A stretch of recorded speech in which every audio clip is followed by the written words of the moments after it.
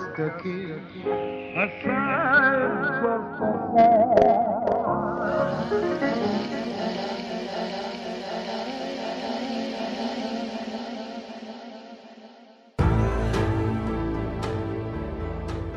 Welcome to another episode of You Must Remember This, the podcast dedicated to exploring the secret and or forgotten histories of Hollywood's first century, part of the Panoply Network.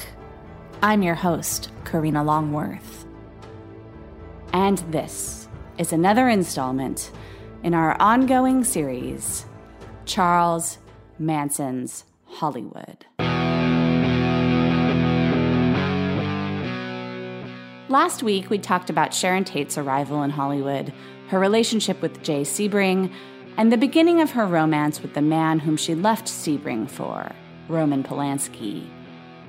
Today, we're going to trace the rest of Polanski and Tate's relationship, which spanned 3 years, several continents, and the making and release of 2 major hit movies, Valley of the Dolls and Rosemary's Baby. The Polanski marriage has been enshrined in myth as a golden romance cut tragically short, which it was. But it's also undeniably true that Tate's happiness was compromised during this period by Polanski's frequent affairs and her own struggles to earn respect as an actress in an industry which was both fueled by female beauty and also regularly dehumanized the beautiful women it employed. Join us, won't you, for the story of Sharon Tate's last years with Roman Polanski.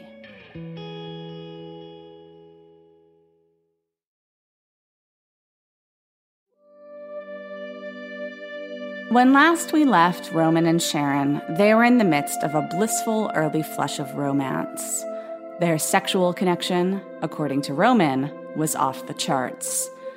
Roman thought Sharon was good for him, in that she gave him a sense of home, and he also believed that Sharon was becoming more of herself with him at her side. Both of them hoped the world would come to appreciate this new Sharon Tate through the film they had made together, The Fearless Vampire Killers. But Filmways, the production company which had Tate under contract and which had financed Fearless Vampire Killers, seemed determined to not release the movie at all. During post-production, they sent Polanski an endless stream of memos. While the film's distributor, MGM, freaked out over the movie's nudity, Filmways' complaints sometimes seemed more arbitrary. Polanski thought Filmway chief Marty Ransohoff and his boys, ever overprotective of Sharon's image, were trying to suppress the film as a way of keeping Sharon under their control. When Polanski received a memo suggesting that he reshoot Sharon's nude bathtub scene because, quote, there appears to be an imperceptible mustache on Sharon, Roman wrote back, you will even be more alarmed to know that she's growing a pair of balls. Polanski had spent a year working on the film, but Filmways wouldn't give him a release date. Depressed, unsure of what to do next, and thoroughly disillusioned by his first experience working with an American studio, Polanski took a meeting with Paramount's Robert Evans, who snuck Polanski the galleys of a new novel by Ira Levin. Rosemary's Baby, Polanski said. What is this, some kind of soap opera? Then he read it, and he jumped at Robert Evans' offer to adapt it into a film. Polanski signed a 3-picture contract with Paramount, which meant he and Sharon would need to find a permanent home in Los Angeles. Roman got to work on the script, and Sharon went house hunting, picking out an insanely expensive rented mansion in Santa Monica. Roman discussed Rosemary's Baby with Sharon while he was writing it, and their conversations would influence the final form of the film. Roman based the conception/dream sequence in which Rosemary is raped by Satan on dreams he and Sharon had had, as well as their experiences using LSD, making this perhaps the most tangible example to that point of countercultural activity directly influencing a Hollywood film intended for mainstream audiences. A film that, unlike, say, a psychedelic exploitation film like The Trip, wasn't on its surface actually about the counterculture. Roman also thought Sharon would be perfect for the part of Rosemary, who was described in the novel as an all-American beauty. But he thought it would be tacky for him to suggest his babe girlfriend for the title role in his first all-American movie, so he waited for someone at Paramount to make the suggestion. And no one did. Tate was not on studio wish lists at the time. She was still proving herself. She'd shot 3 films, none of which had yet been released. Instead of Tate, Paramount wanted Polanski to cast Mia Farrow, who had already emerged as a major star on the TV soap Paid in Place and was double famous for her marriage to Frank Sinatra. Wayfish Mia was not what Roman had in mind at first, but once he met her, he was excited to work with her, up to and past the point where she essentially chose the movie over her marriage, refusing to quit Rosemary's Baby before it was finished so that she could co-star with Sinatra in his movie The Detective, a standoff which resulted in Sinatra having his lawyer serve Farrow divorce papers on Polanski's set. As blissful as his relationship with Sharon could be, Roman had no intention of becoming a one-woman man. Polanski didn't necessarily want Sharon to know about his affairs with other women, but he didn't do much to hide them. He did feel that not only did Sharon know what she was getting into when she hooked up with him, but also that it was unnatural for a man to commit to any one woman. Farrow overheard Polanski talking to John Cassavetes on the set of Rosemary's Baby about how monogamy was an unrealistic concept because no man could ever remain attracted to any one woman for a lifetime. Cassavetes, always up for an argument with Roman Polanski, protested that after 15 years together, he found his own wife, Gena Rowlands, more attractive than ever. According to Farrow, Polanski just looked at Cassavetes in bewilderment, like he couldn't imagine how that could be possible.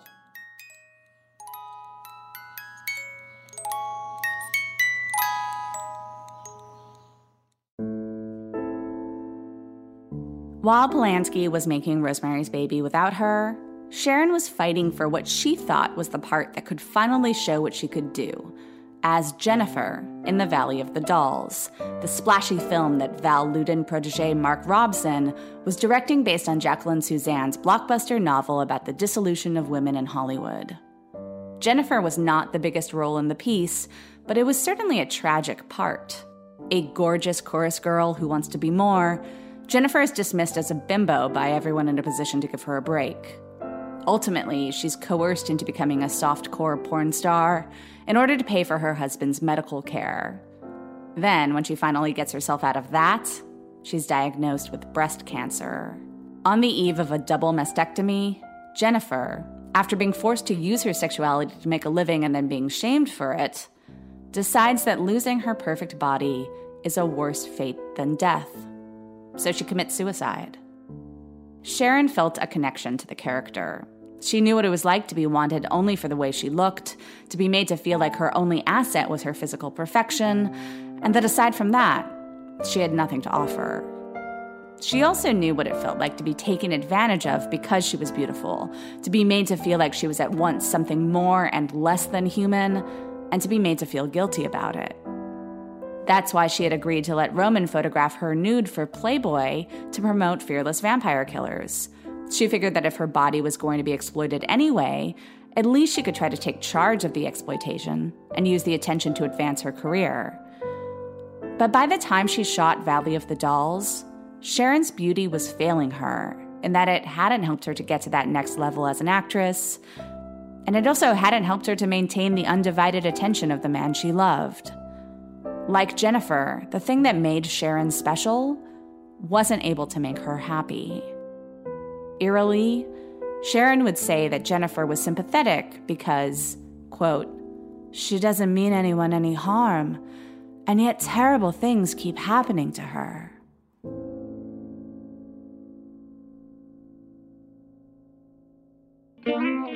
Terrible was also the word Sharon used to describe Don't Make Waves, the beach movie she had made with Tony Curtis, which became the first Sharon Tate film to actually get a theatrical release in the summer of 1967, amidst a swirl of publicity branding Sharon as Hollywood's hottest new starlet that had begun with her Playboy debut in March. The press and public didn't disagree with Sharon's assessment of Don't Make Waves.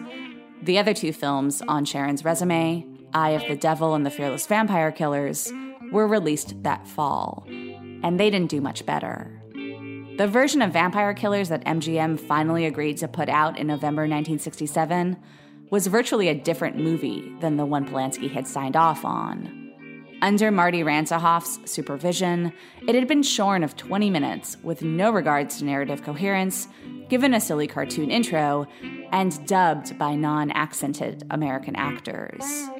Polanski publicly disowned the release version, and the movie flopped, doing nothing good for Sharon's career. Sharon's hopes weren't entirely dashed. She still had Valley of the Dolls. But then she saw Valley of the Dolls. The film's premiere was held on a cruise ship, which all of the film's stars were taking from Miami to Los Angeles, stopping in ports along the way to do interviews. The unveiling was a disaster. Valley of the Dolls inspired derisive giggles from the assembled press, and Tate and her fellow stars found themselves ducking and hiding from reporters on the cruise ship in hopes that they could get out of having to answer for a film that everyone involved with thought was a disaster. Valley of the Dolls has, of course, been reappraised over time. It's the epitome of unconscious camp, but for all of its faults and occasional silliness, it's fascinating to watch. In part because it's so crude in the way it talks about the hopeless situation women find themselves in when they seek stardom of any kind, based on beauty or talent. Valley of the Dolls may not have been considered high art, but it made a lot of money. It was the 6th highest grossing movie released in 1967, right behind Bonnie and Clyde and the Dirty Dozen, and just ahead of the James Bond flick, You Only Live Twice. Sharon's work in it wasn't taken seriously. It was assumed that Sharon was just being herself in the movie, not bringing her personal experience to the creation of the character. But the film contributed to her notoriety. Like a lot of actresses today who seem to be everywhere before they've really been in anything, in early 1968, you might have known that Sharon Tate was famous, but you might not have had an idea exactly why.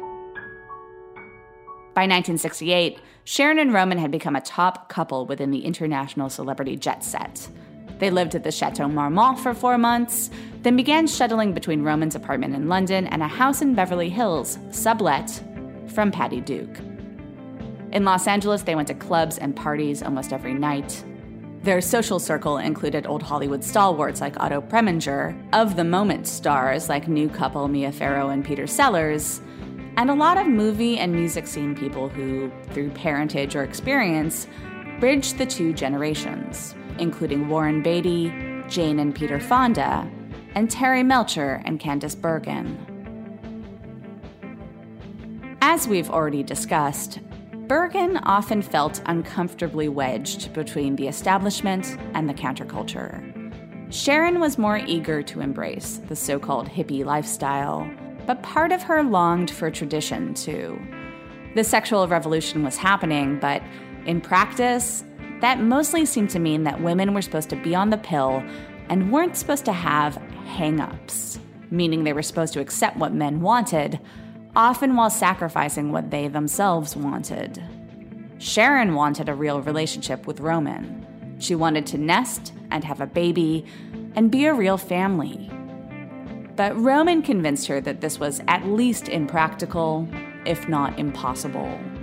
In interviews, words that sounded like they came from Roman started coming out of Sharon's mouth. She openly condoned Polanski's playing around. "This type of behavior is just part of the man," she'd say. "Now I've begun to think that there's something wrong with a man who doesn't have the drive to want to go out and see another girl. Any man who lets his wife tie him down or take him to task for following his natural instincts is a very meek man. He wouldn't be the man for me." Maybe not, but those words also sort of sound like they're coming from a woman who has been told a lie so many times that she comes to believe it. Roman told Sharon often enough that what he did was simply what a man does, and that as a woman, she didn't deserve to ask for better. Maybe it wasn't as extreme as the Manson girls, who were brainwashed into believing that it was normal for them to have sex with whomever Charlie told them to have sex with. But maybe it wasn't all that different either. Still unable to gain momentum as an actress, Sharon decided that Marty Ransohoff was the problem. She asked to be released from her contract. She was going to retire, she said, and get married. Marty said, "Okay, I'll let you out of your contract, but you really have to retire." Which meant the next thing Sharon had to work on was actually getting married. Roman was resistant for a long time, and Sharon was torn too. In a perfect world, she wanted to marry Roman Polanski, but did she want to be married to a guy who had never been faithful to her?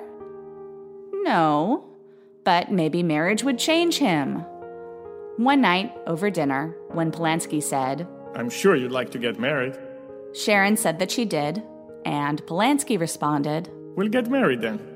In perhaps a sign of things to come, a wedding was hastily arranged at the Playboy Club. Sharon wore a taffeta mini dress that she had designed herself. Roman was seriously hungover from his bachelor party the night before. Talking to reporters at the reception, Polanski dismissed reports that Sharon was going to quit acting. That night, they went to a Supremes concert. Their honeymoon started in the Swiss Alps, continued in Paris, where they were joined by Farrow and Sellers, and extended more or less until May 1968, when the city exploded with student protests, and the Cannes Film Festival, where Roman had been scheduled to be on the jury, was canceled amidst the unrest. Soon thereafter, Sharon and Roman returned to Los Angeles.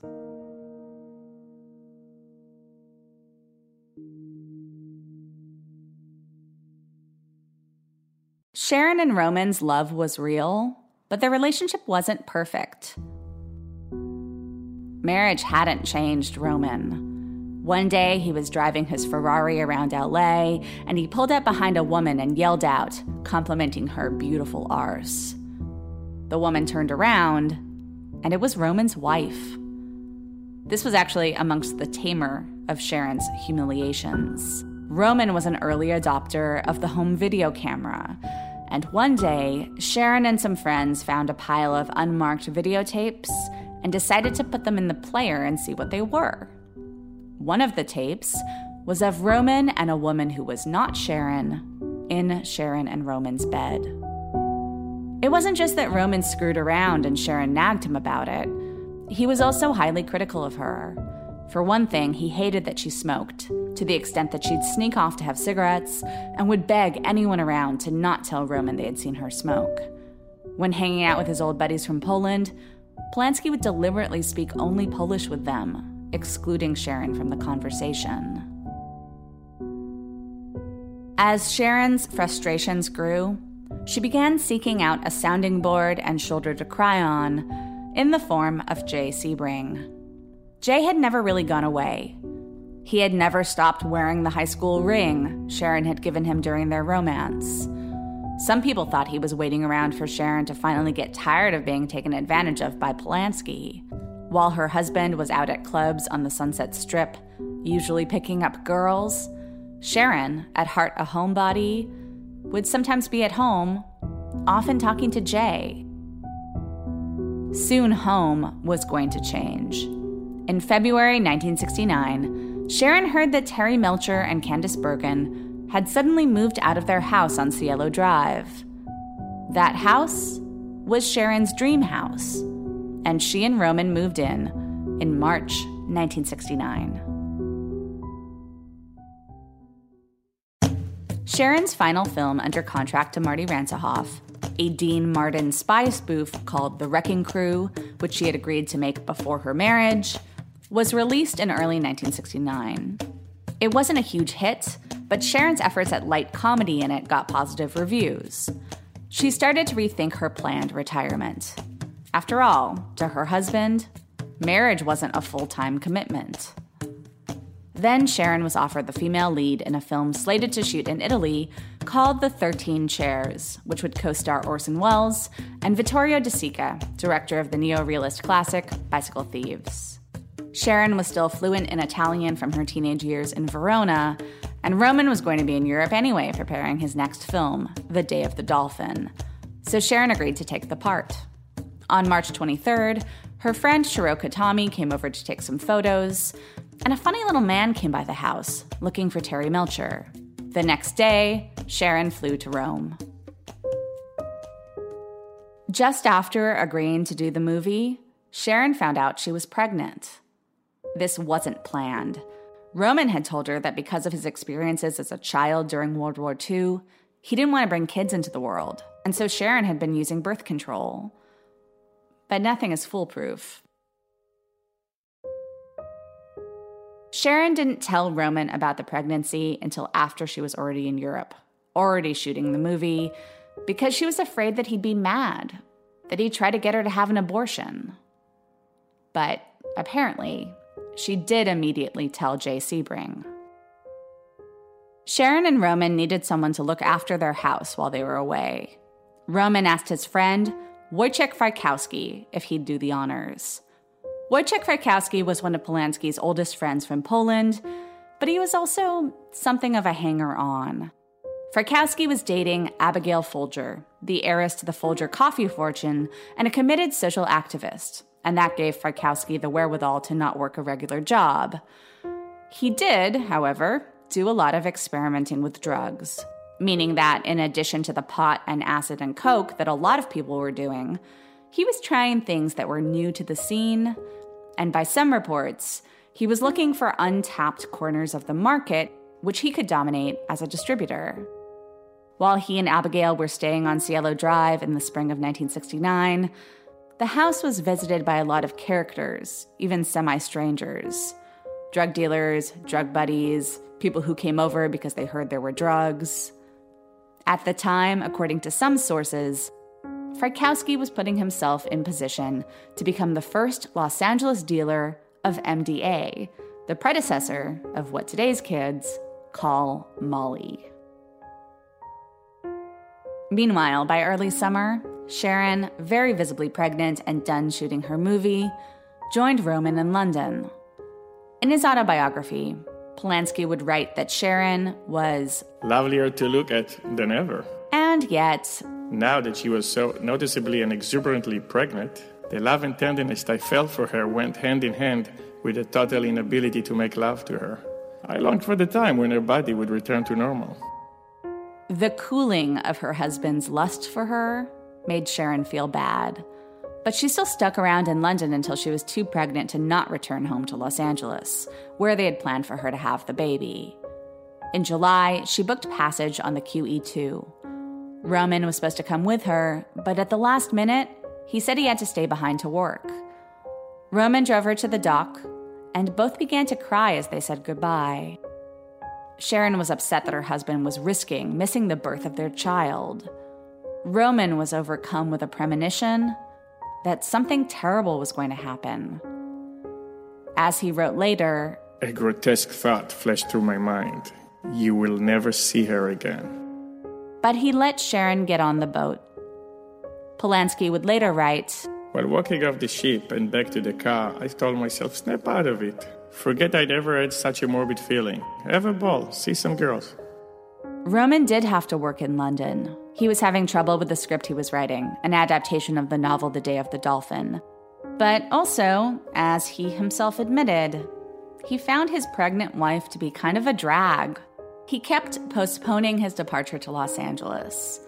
Still, he was worried enough to ask Frykowski to stay at his house and keep an eye on Sharon, apparently unaware that Sharon had grown weary of Frykowski and his druggy scene. Back home, Sharon was miserable. Here she was, 8 months pregnant, with her husband's shady friend in her house instead of her husband. And then she found out that her husband had recently had an affair with one of Sharon's closest friends, Mamas and the Papas singer Michelle Phillips. Sharon knew Roman had lost interest in her sexually during her pregnancy, and she sensed that he still wasn't all that excited about fatherhood. But she still couldn't believe that he would be so callous as to blatantly disrespect her in this way at a time when she was so emotional and so defenseless. Her only source of comfort was Jay, who was by Sharon's side in Los Angeles during those weeks while she waited for Roman to come home, and while she tried to figure out what to do about their marriage. She told friends that Roman was a bastard for leaving her all alone. She said she would have gone out of her mind if it wasn't for Jay. Jay and Sharon were so close that there was Hollywood gossip that Sharon's baby might be Jay's. Gossip which Kirk Douglas helped blow up into myth by repeating it in his autobiography. These rumors are unsubstantiated, but they're not the craziest things people said and continue to say about Sharon Tate. It seems like every couple of years, some guy comes forward to say that they had an affair, often while she was pregnant. I got an email a couple of weeks ago from a listener who said that a guy he knew claimed to have had sex at a party in 1969 with a pregnant woman who he later realized was Sharon Tate.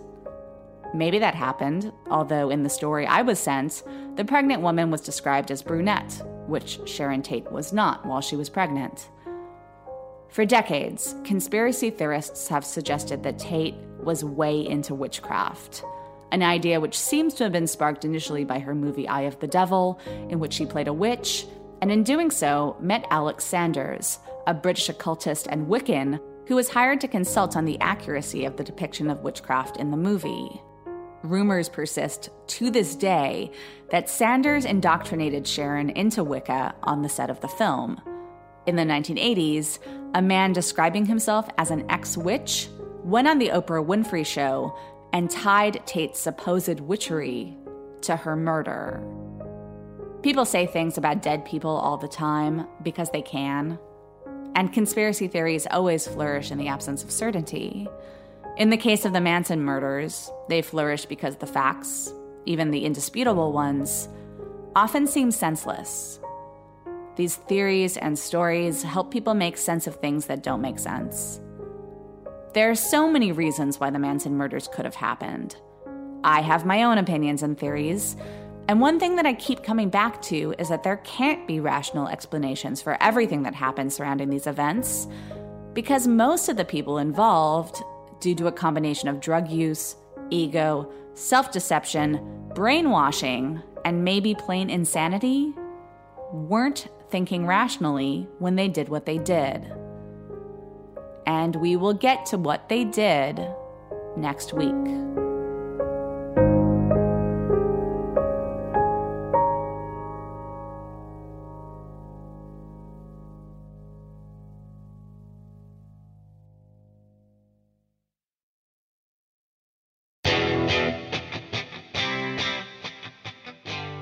Thanks for listening to You Must Remember This. Today's episode was written, edited, and narrated by Karina Longworth. That's me. We had a special guest. Ram Bergman played Roman Polanski. You can find more information about this episode and other episodes at our website, youmustrememberthispodcast.com. Also at the website, you can find our forum, where you can submit ideas for future episodes. Next season, beginning in September, is going to be all listener requests. So submit your ideas at our forum now. If you like the show, please tell anyone you can, any way that you can. You can follow us on Twitter at RememberThisPod. You can rate and review us on iTunes and subscribe to us there, or in the podcatcher of your choice. We'll be back next week with another tale from the secrets and or forgotten histories of Hollywood's first century. Join us then, won't you? Good night.